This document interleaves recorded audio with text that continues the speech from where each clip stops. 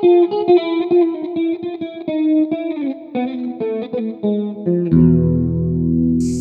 to the podcast Byzantium and Friends. I'm Anthony, your host. I hope you are enjoying your summer. I'm recording this from the Corinthian Gulf during a heat wave, which doesn't seem to affect the cicadas. The house here literally has no address, yet Zoom calls can still reach me for meetings. Today we're going to be talking about holy relics, especially the true cross. Not so much from a theological standpoint or the ways in which they were worshipped or incorporated into Christian worship, but rather as extremely valuable objects that were coveted, gifted, transported, stolen, abducted, returned, and generally trafficked. This is a very medieval phenomenon, but it has some very interesting modern analogs. So I want you to think about the peculiar place that the following classes of objects have in the modern economy. And these are high art, classical antiquities, and celebrity paraphernalia. All of these objects are considered extremely valuable, or can be. I mean, they have specimens that are regarded as so valuable as to be priceless. In other words, that their value doesn't correspond to the material from which they are made necessarily, from their utility. They usually have no purpose, no practical use, or even the effort of craftsmanship that went into the making of them. Now, in some cases, they can be made of expensive materials or be the product of extraordinary skill and craftsmanship, but that's not necessary. Their value is something much more ineffable, related to things like the past, or a venerated figure, or a quasi-mystical aura that imparts prestige to elite individuals and nations. These objects are scarce. Indeed, they are all the more valuable if they are unique. In many cases, there is an exciting narrative about their discovery. Certainly this is the case for archaeological artifacts, but also, celebrity paraphernalia is sometimes discovered after having been lost or kept in a cupboard for decades or centuries, or the same is true about art, especially if some painting had been lost and is then found again, and so forth. They are objects for which authenticity and authentication is paramount. And because of this, there are huge para-industries of producing forgeries that swirl around all of these objects. They are owned or controlled by elites. Indeed, their very social function is to display elite status and claim prestige or social power, whether this is for a person or institution or a country. And yet, at the same time, they're understood to be of relevance to all humanity, that is, as the relevant elites understand humanity, and they are expected to draw large crowds, which is in itself a form of power, and also can be monetized, so they are financial assets as well. Well, we have basically described some of the essential elements of the medieval culture of relics, which was in many ways the genealogical antecedent of the market for high art and classical antiquities and celebrity paraphernalia today. My guest today is Lynn Jones, professor of art history at Florida State University. She is a specialist not only in Byzantine art, but the art of the Caucasus regions of Georgia and Armenia, but also the reception of some Byzantine art in the medieval West. So her research areas encompass all of those regions and the complex interactions between them. More on that in a moment. I had always intended to invite Lynn to the podcast, but I did so immediately when we found ourselves together presenting to the students that Dumbarton Oaks had organized for a teaching day last spring. And this had in part to do with who owns the past and the identity of the past and so forth. And she spoke very powerfully about the different competing claims over ownership of the past, especially in connection with Hagia Sophia. And Lynn, in a fairly impassioned speech, laid out all of the merits, but also the limitations of the different kinds of claims to the monument, be they national, international, scholarly, architectural, and so forth, and that showing that, well, none of them has an absolute claim, and that they must all somehow be tempered by each other, or at least that's how I took it. And what we'll be discussing in the episode today is very related to that theme, in the sense that when relics travel, they're detached from one context and placed within another, and are naturalized there. And the techniques by which that happens are also quite fascinating. So specifically, we'll be talking about how the fragments of a relic, for the most part the True Cross, were disseminated, had already been disseminated by the 4th century when we first begin to hear of them, and what kinds of processes existed for their dissemination in the centuries after that. We'll be focusing especially on one story, which involves a Merovingian queen, an abbess, Radegund, who managed to obtain a fragment of the True Cross from Constantinople. And as Lynn tells the story, and I'm asking her questions along the way, we explore a whole range of the issues involved in the invention. This is the technical term. It doesn't necessarily mean fabrication. It means the finding and the authentication, and the showcasing and requesting and receiving and giving and traveling of relics such as that of the cross. It's a story, but we explore all of these different issues along the way. I had great fun, recording this conversation. We had many, many other things to discuss, but it turned out that this topic in itself was sufficient for an episode. We reached down to the early 7th century and a little bit beyond, to the Fourth Crusade, when Constantinople was plundered, and its great collection of relics, one of the greatest collections of relics in the Christian world, was broken up and dispersed among the various centers of power in Western Europe. Anyway, I hope you enjoy this as much as well. Lynn tells a great story. Thank you also to medievalist.net for reposting these episodes. So without any further delay, here's my conversation with Lynn Jones. Lynn, welcome to the podcast. Thank you. Thank you for having me. So let's start with some background. We're going to be talking about relics, and in particular the True Cross today, and what it was good for. What can you use the True Cross to do? But first, a little bit of background. Can you tell us when the cross enters, Roman and medieval history? So, after the New Testament, of course. And why are there bits of it in Constantinople and bits of it in Jerusalem? And, where is the True Cross? In 384, we have the Bishop of Jerusalem, Cyril, stating that the whole earth is full of relics of the True Cross.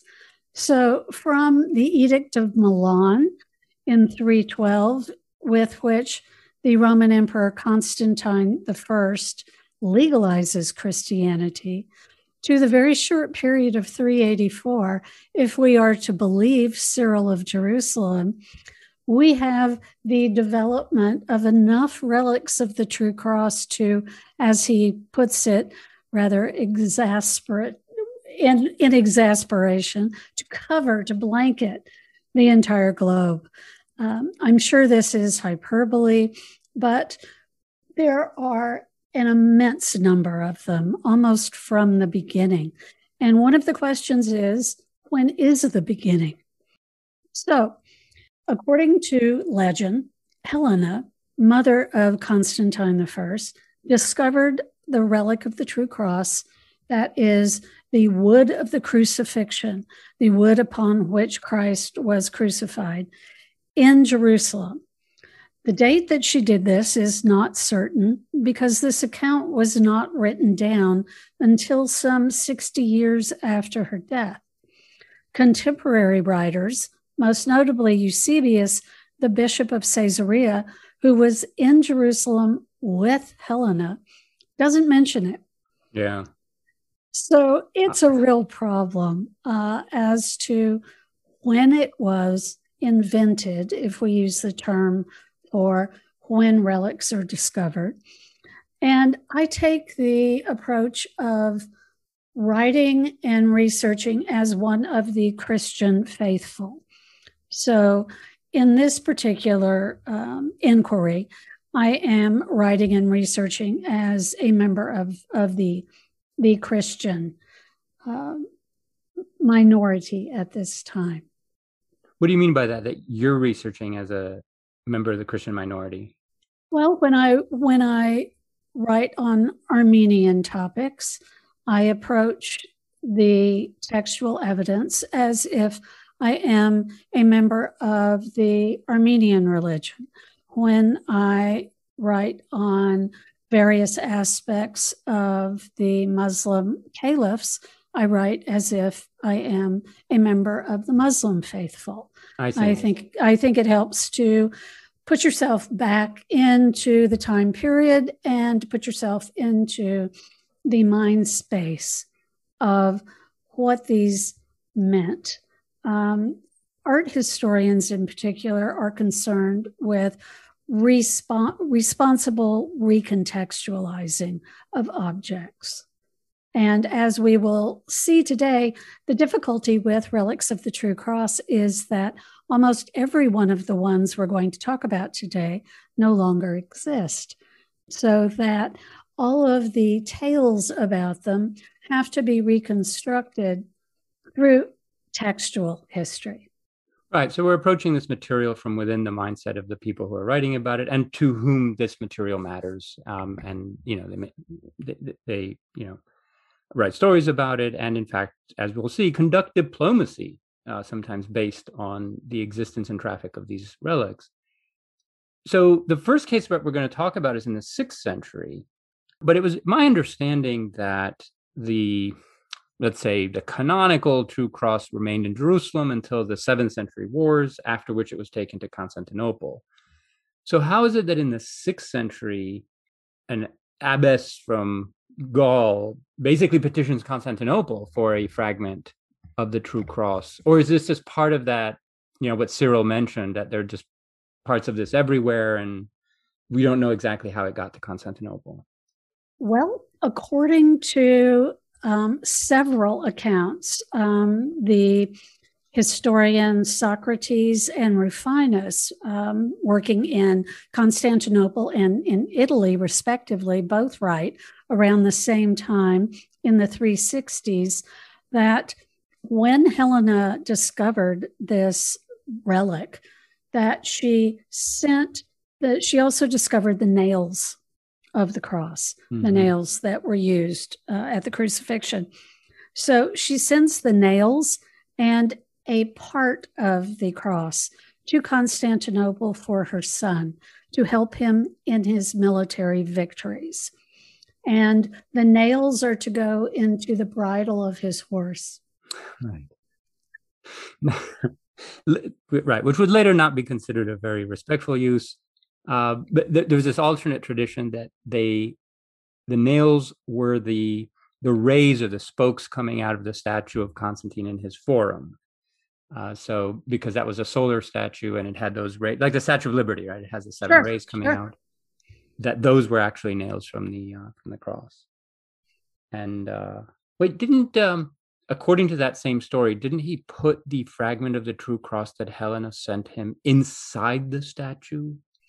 There are multiple accounts, and none say that they are inside the statue. Where they may have been intended was for his burial place on the Milion, on what is today the burnt column. But he winds up being buried in the Church of the Holy Apostles. So we sort of lose track of what Constantine actually intended, what people said Constantine intended, and then what actually happened to them. But what we do know is that fairly early on, there is an explanation for Relic of the Cross being in the Church of the Holy Sepulchre in Jerusalem. That is the church that Constantine founded that marked the place where the faithful believed was both Christ's tomb and the site of his crucifixion. So we have a relic of the cross there. And then we have relic of the cross that was sent to Byzantium, to Constantinople. Right. Okay, so let's fast forward to the 6th century where we have an emperor, Justin II in this case, who apparently has access to a portion of the true cross and is apparently willing to part with some of it. And so we have a story here of Radegund of Poitiers. So why don't you tell us a little bit about who she is and how she came to acquire a part of the Constantinopolitan part of the true cross? Well, it is my great hope that someone in your massive podcast audience will hear this who is associated with Hollywood in some part, and we will get Radegund on the big screen because her life story is amazing. She was a Thuringian princess. So in the 6th century, we have the rise of the kings of the Franks. These are the Merovingian rulers. But just before they take control, we still have the Thuringians, who are Germanic tribes, and they are subject to Merovingian raids in which people are taken as prisoners, particularly royal people. So Radegund and her brother were taken as loot, if you will, in one of these raids by one of the Merovingian princes when she was apparently small, under 10. And she was then raised at the court of the king of the Franks, Clothar. And when she became of age, he forced her to marry him. But she was a devout Christian. He was not. And according to all of the legends, she was so devout that she preferred to dedicate herself to her heavenly Lord rather than to her earthly Lord. Mm-hmm. And we have an illuminated manuscript, that is one with images, that dates not too long, maybe 5 years or so after her death, that shows her in the marriage chamber with her husband. Clothar is lying on the bed looking put out, and she is under the bed praying devoutly. Okay, so this was a well-known couple. And to the point where she kept running away, he kept bringing her back, and perhaps most important, there was no offspring. The reason for that is, of course, lost to history, but as the tales tell it, it is because the marriage was not consummated due to her piety. So she runs off. The last time she runs off, he pretty much allows her to run off. And she begins to stay at various monasteries and nunneries in Gaul. And eventually she talks a bishop in the area of Poitiers in France to anoint her as an abbess. So she becomes a religious. And this causes all kinds of problems with Clothar, who doesn't mind having an absent wife, but absolutely does mind having a wife that is now married to the church. It is an assault on his manhood, yet one more assault on his manhood. And according to the legend, which I'm sure is a legend, Radegund steps up and accuses the bishop of being more afraid of earthly powers than of heavenly, and claims that he will be damned if he does not anoint her. So she becomes abbess and begins to gather support in Poitiers. Yeah, this is a medieval tale of teenage rebellion, right? Where everything is inverted, right? So you refuse to have sex and you run off to a monastery. true. Yeah. I hadn't thought of it that way. Yes. But it was about the only way that women could rebel at this time. You essentially lock yourself up. Yep. So, she did that. And the rebellion did not stop there by any means. Yeah. So at some point, she really wanted to acquire a relic of the cross. So how does she go about doing that? Well, she starts with getting a nunnery. And the nunnery then she stocks because she is still a queen, right? She has this dual heritage. She is a Thuringian princess and a Merovingian queen. She didn't run away and lose her title. So she is an aristocratic force of nature. And she gets a nunnery that is attached to a monastery, and she begins to stock it with the daughters of other Merovingian kings because it's not primogeniture. So there are a lot of Merovingian rulers who have a lot of daughters, and they want to keep them safe until they can marry them off. So they stock them into Radigan's nunnery. So we have an extremely prestigious place. And Radigan begins to collect relics of all kinds. And in the medieval times, you have almost a hierarchy of relics. You have oil that touched something or someone. You have cloth that was laid on a holy place or touched by a holy person. You have dirt from a holy site, rocks from a holy site. You then have bones and teeth of holy people. And this kind of goes up the ladder, so to speak, until you come to Christ. And the difficulty in talking about relics in Christ is that he, of course, is resurrected.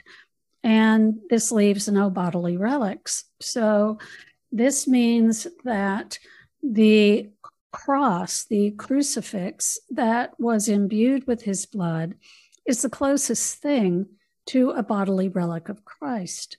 So it becomes the premier Christian relic, the most prestigious, the most powerful, and the most sacred, of course. Sure. You can look at this in terms of power or piety or both. Right. So in a sense, she's kind of running a finishing school for Merovingian princesses and wants it to be very prestigious in other ways as well, right? Not just in terms of social patronage. She wants to have the highest, status relics you can get. Absolutely. Yeah. Absolutely. And so, anything that's come into contact with the body of Christ is the best you can get. And so she wants a part of the true cross. So how does she go about getting it?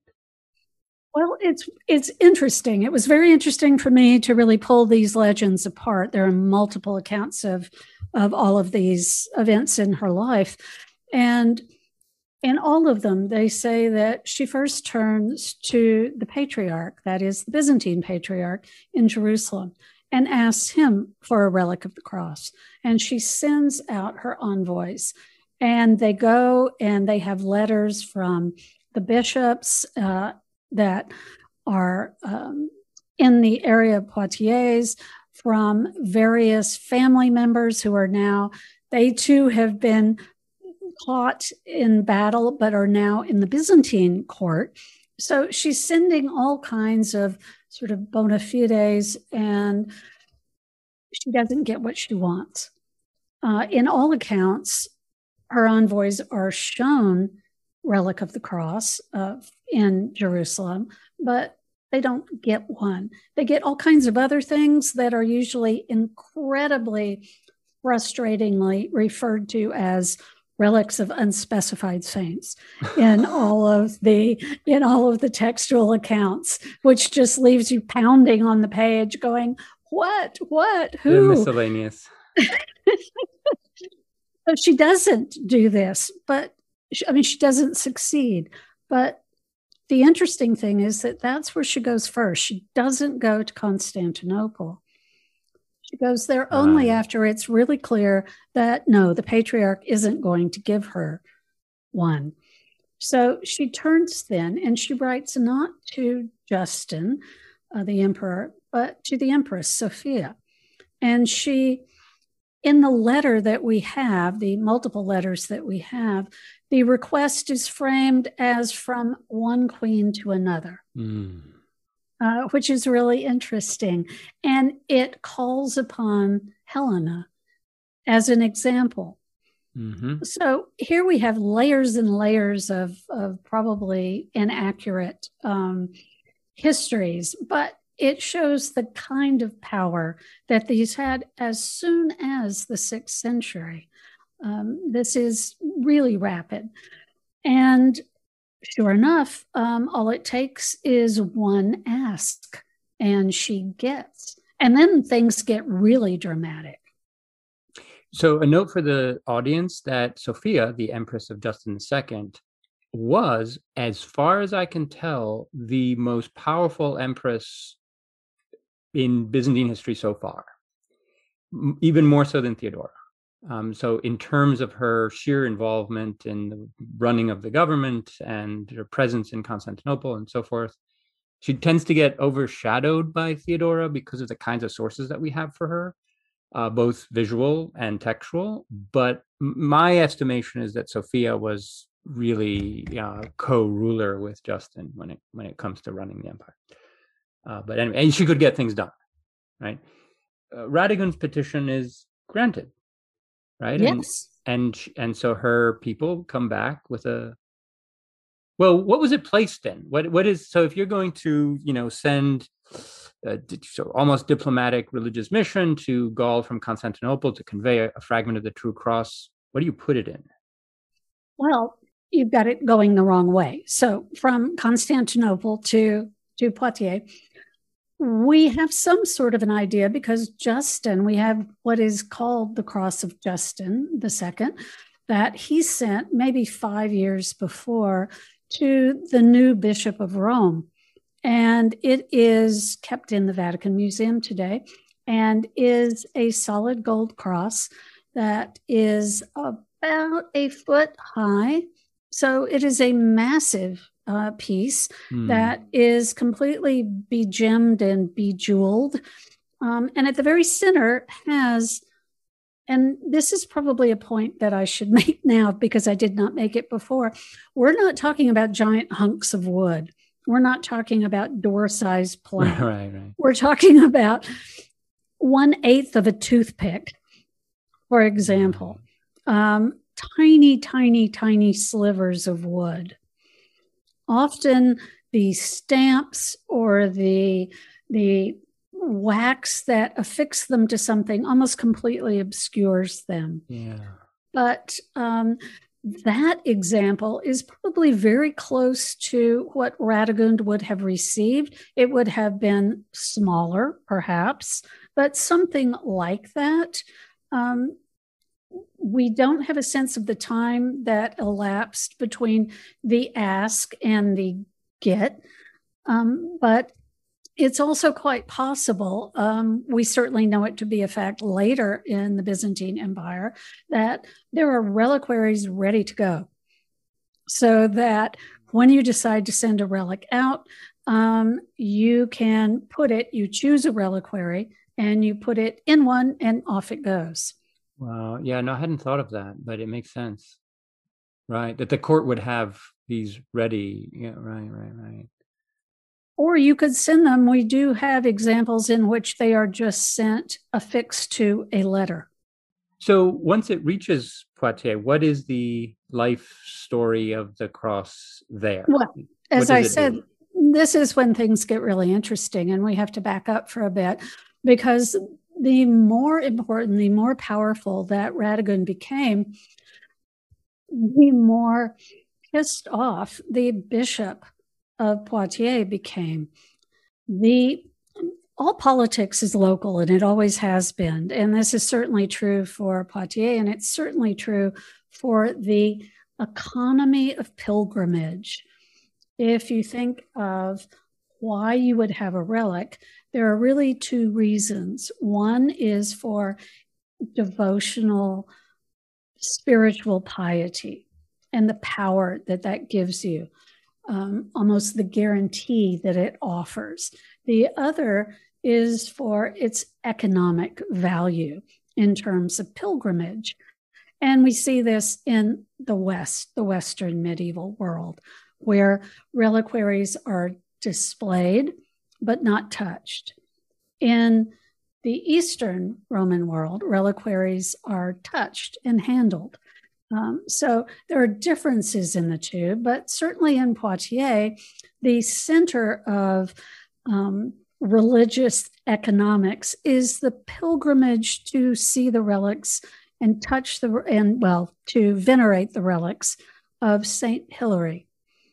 And though that is under the care and benefits the purse of the Bishop of Poitiers.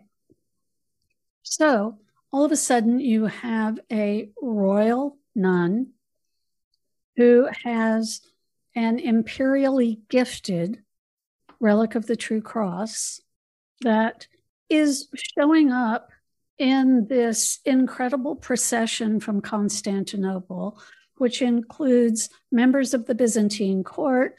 According to the descriptions, people are coming out, hymns are being composed. There are other gifts that were given from the court. And instead of opening the city gates and welcoming the relic in, Meravius closes the gates, locks the gates, and goes off to his summer villa, leaving everybody just sort of standing there and the relic with no place to go. So what do you do when you have an imperial relic and you're stuck? I suppose you could toss it over the wall, but that did not, in fact, happen. They turned to a bishop of Tours, who later became much more than the Bishop of Tours. This is Gregory of Tours, and was one of the many in the area who Radigan took under her wing and who owes a great deal of their success to Radigan and her patronage. So Radigan's envoys go off to Gregory of Tours and say, and he comes and sort of stands in for the Bishop of Poitiers, opens the gates, lets the relic in, and it is installed in Radigan's chapel. Radigan puts it in a silver chasse, so like a casket, a small sort of trunk. And what's interesting about this is that this is precisely what the accounts state is the reliquary used in the Church of the Holy Sepulchre. So even though she is getting her relic from Sophia in Constantinople, she's making it visually look like the one in Jerusalem. Right. So she's got the best of all worlds here. Yeah. So I remembered a similar story when I was on Lesbos. There's a very famous convent there, Saint Raphael. It's a Ottoman period martyrs.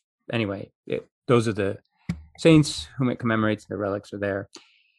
And it was at the time under the control. It was fairly recent. It started in the 60s or something, and it became a hugely popular center for pilgrimage and was really raking in tons of cash, which the abbess, and she kept it in these chests that she sat on, right? And this was pulling in more money, I think, than the bishopric.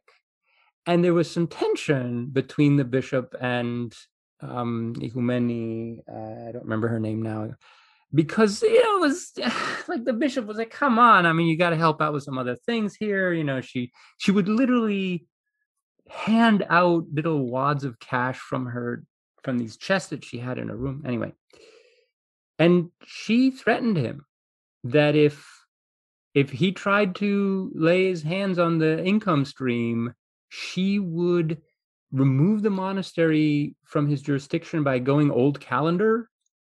Ooh. Right? Like, which is, no implications for doctrine or anything like that. You're still Orthodox and all that, but there's a jurisdictional issue. And he's like, okay, we don't want to do that. And I got the sense of reading your article that there's a similar kind of tension between Radegund and the bishop. I think absolutely so.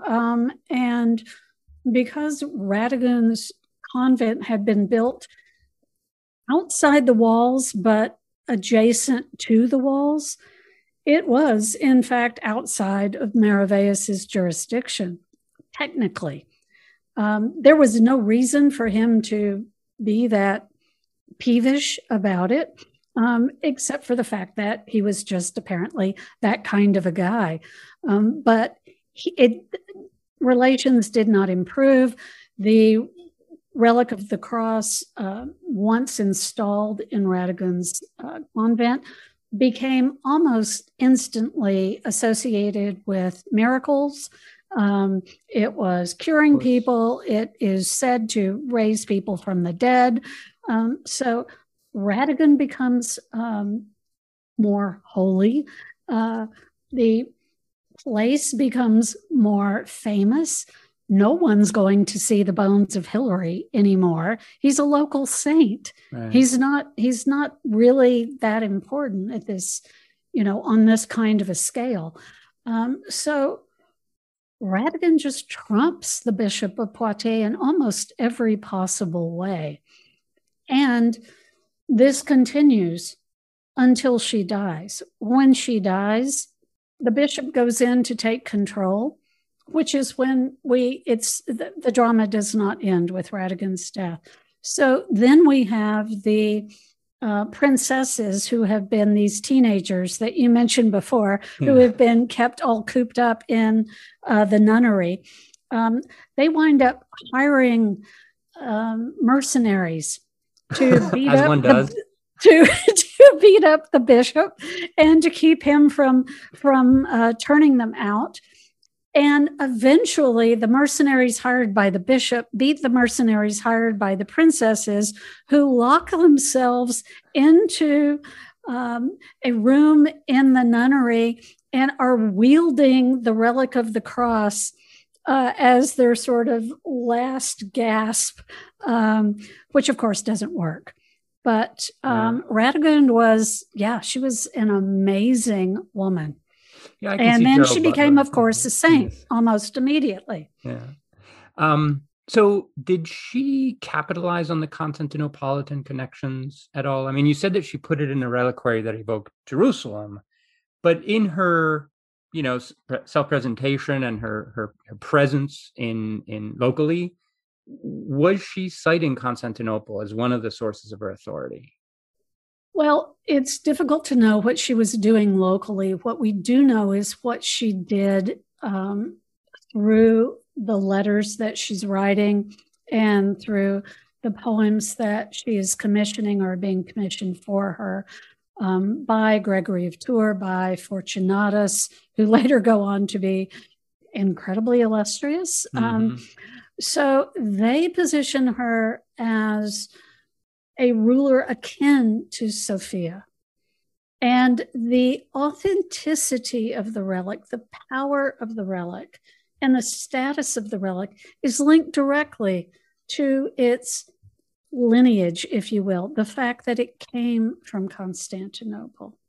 Yeah, I mean, she's corresponding with the court and sending and receiving letters, and those by themselves, I mean, having a letter from the, court or the emperor or the empress, that by itself is it's just a significant, it's not a relic, but it's an object of power and it demonstrates your connections and so forth. Not many people can show that kind of connection and clout. It's the only relic of the True Cross that I've been able to locate in that part of the world at that time. Right. Yeah. Much less one that comes with that kind of legitimacy. Yeah. And we should talk briefly about the issues of legitimacy and relic of the true cross, it's a piece of wood. So it's not that hard to get a piece of wood and say it's a relic of the cross. So one of the things that authenticates it is where you get it and the degree to which you can substantiate that's where it's from. So this is what makes getting it from Jerusalem or Constantinople so important. Yeah, it's almost like in the modern art world or archaeology where, right, with the provenance is so important. And just like today, we're having to, demonstrate not only provenance, but transmission from owner to owner or museum to museum, and there needs to be this paperwork that accompanies all the objects in order to authenticate them. And it seems that there's a similar kind of process that happens with relics, precisely as you said, because a piece of wood can be, faked by anybody. And so it's so important to have the associated paraphernalia, right, that demonstrate that you got it from a legitimate source. In this case, I think correspondence would play a role, but also the reliquary, right? If you have it in a foot tall cross of gold, that, certainly in an early medieval context, that is authenticating by itself, because that's, a sign of wealth and power and connections and so forth, especially if it comes from Constantinople. And, there are other interesting, so the Sutton Hoo burial and the silver plate that was found there, which has these control stamps, the export stamps from the Eastern Empire. I think they're from the time of Anastasius or something on them. And it's this curious juxtaposition of this precious object with, all these motifs on it, and a bureaucratic stamp that's been clamped with tongs probably on it, like in a way that today would be considered rather, disrespectful of the actual art object. But in reality, it actually does enhance its prestige and connections. It does. It did. It certainly did. And I would say that actually the Vatican still practices this. I'm not sure that it enhances prestige or connection, particularly in terms of manuscripts, where I'm sure you've seen, depictions of an illuminated manuscript page that has a giant Vatican Library stamp right in the middle of somebody's face. So that's one thing, and that is about ownership. And I think that is a very powerful statement. But also the wax stamps that the Vatican puts on relics to authenticate them. I gave a talk many years ago at an institution, and I was teaching, and somehow there was this groundswell of, well, you're talking about the relic of the cross. My church has a relic of the cross, so I'll bring it. So by the time that I got ready to start my talk, I was surrounded by 8 or 9 different reliquaries that held relics of the true cross, which was both amazing and terrifying. I was fairly certain I was going to burst into flames. But what was interesting about the collection of reliquaries, they were all modern, they were all 20th century, and they varied in size and in content and style. All of the relics in them, all of the wood, were barely visible. And in each case, the size of the wood was completely overshadowed by the size of the red wax stamp that authenticated the relic. And that is what was really important. You could believe in the relic, but the reason you believed in the relic was because of the wax stamp. And I think that for Radegund and for many other in the Byzantine ecumene, that it is the Byzantine imprimatur, the Byzantine produced reliquary that holds these relics that made them legitimate versus, say, a piece of wood that your brother Fred picked up at the market. Yeah. I want to talk a little bit about this kind of asymmetrical relationship between the reliquary and the relic. And by the way, by reliquary, we mean basically any container in which a relic is placed. But in our period, these are often,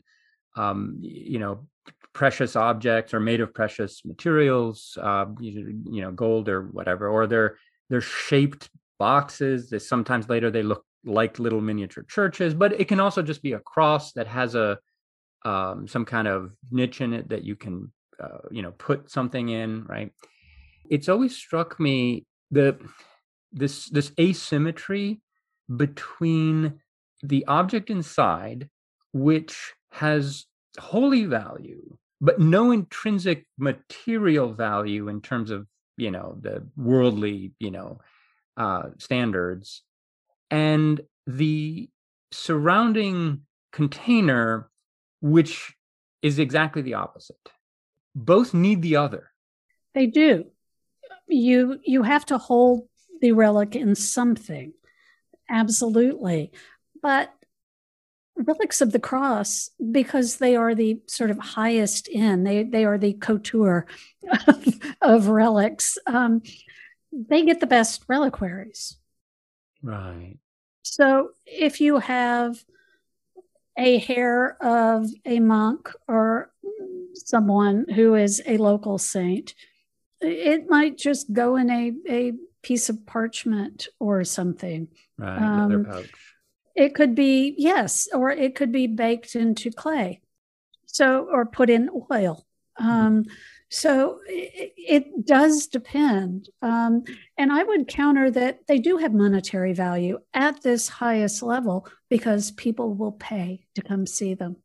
Sure. Yeah. And the authentication is another, or the strategies of authentication is another part of this tradition that accompanies these relics, throughout the Byzantine period. And shortly after the decades that we've been talking about, right, when this great war breaks out between Rome and Persia, and the Persians conquered Jerusalem in 614, and they take away the cross and they take it off to Ctesiphon in Mesopotamia. And we have accounts of it, of the taking and the return of the cross when Heraclius won.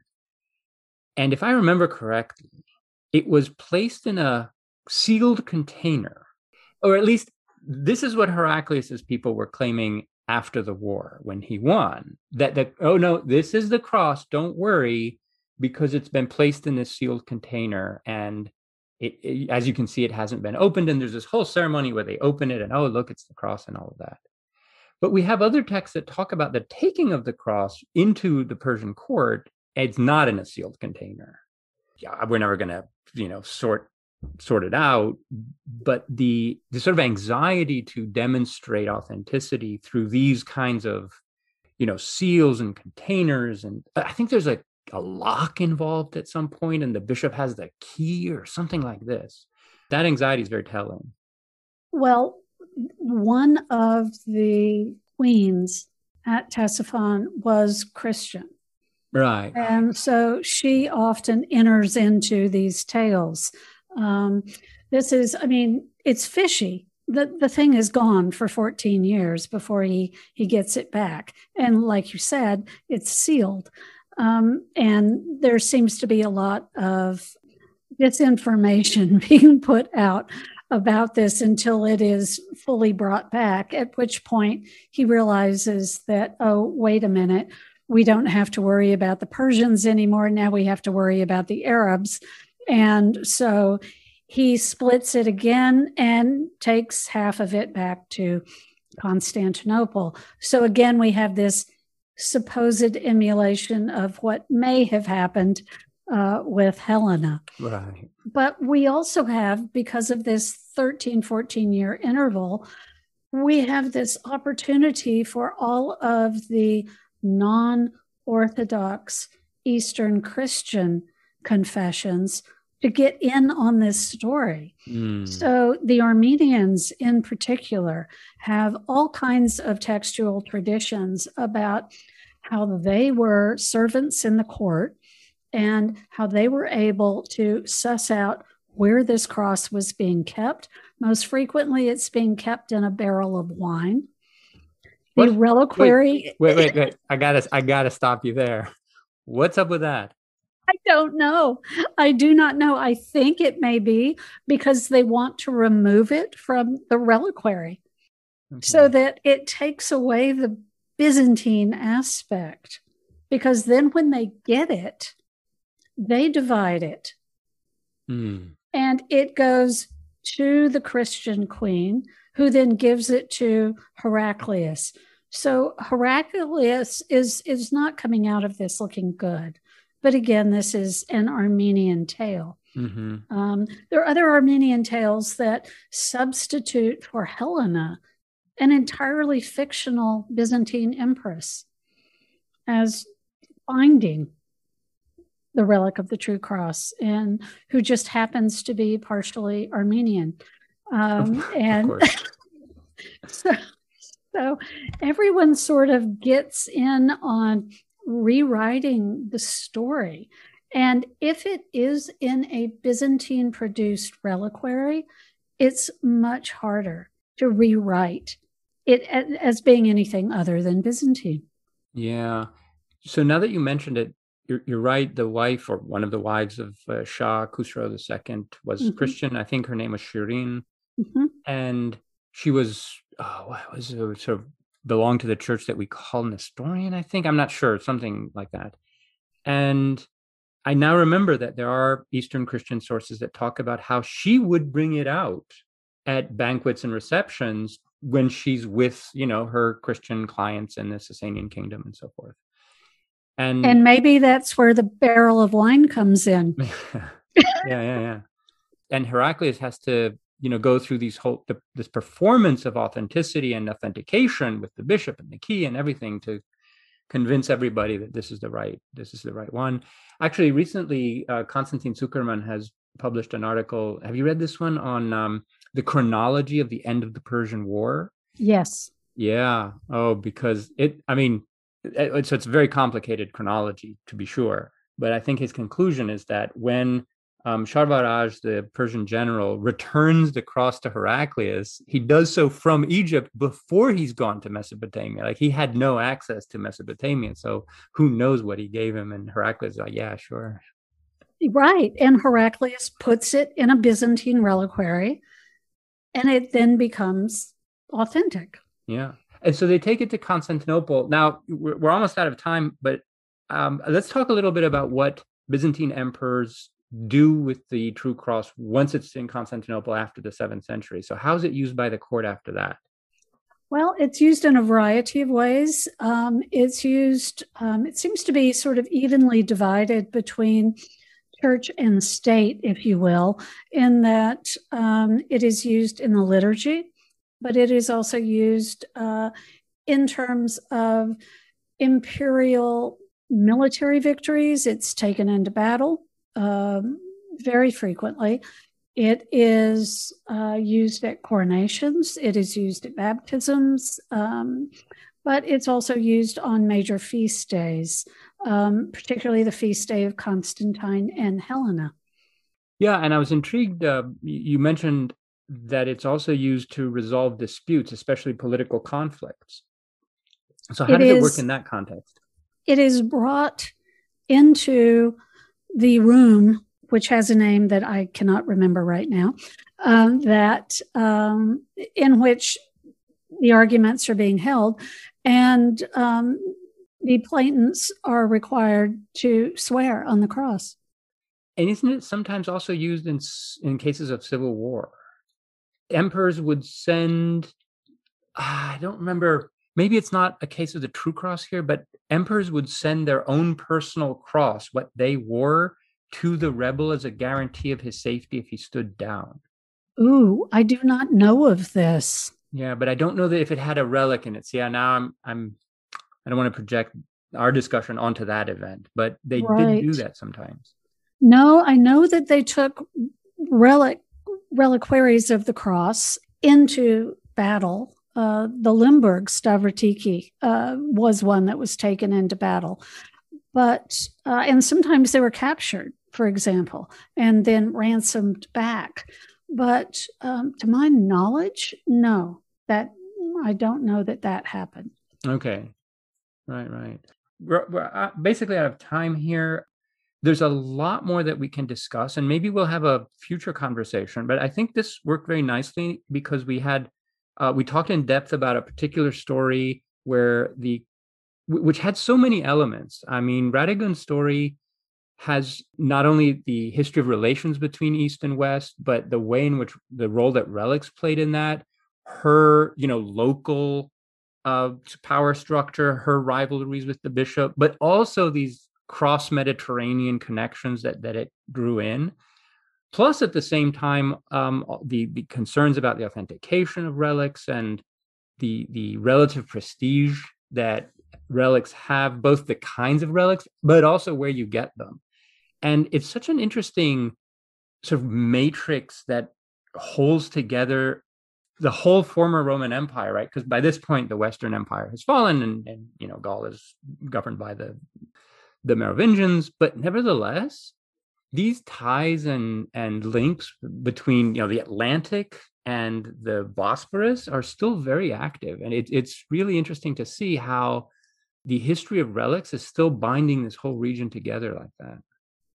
What I found particularly interesting with Radigan, what was really a wonderful thing for me to discover in working on her, was how Jerusalem remains the preferred site from which to get these relics.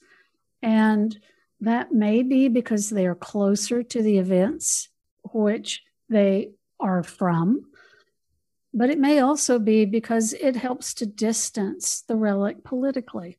So that, and it's something that we can't really figure out given what we know right now.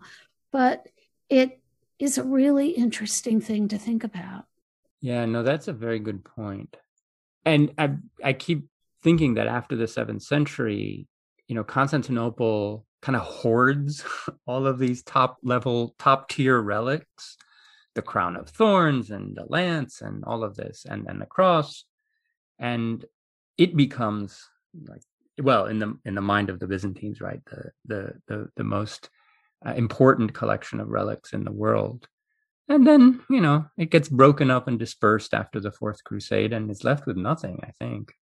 Well, I think 1204 and the sack of Constantinople by the Latin armies of the Fourth Crusade absolutely underscores what you're saying, that yes, it is the object of desire when it comes to these sacred objects which are looted.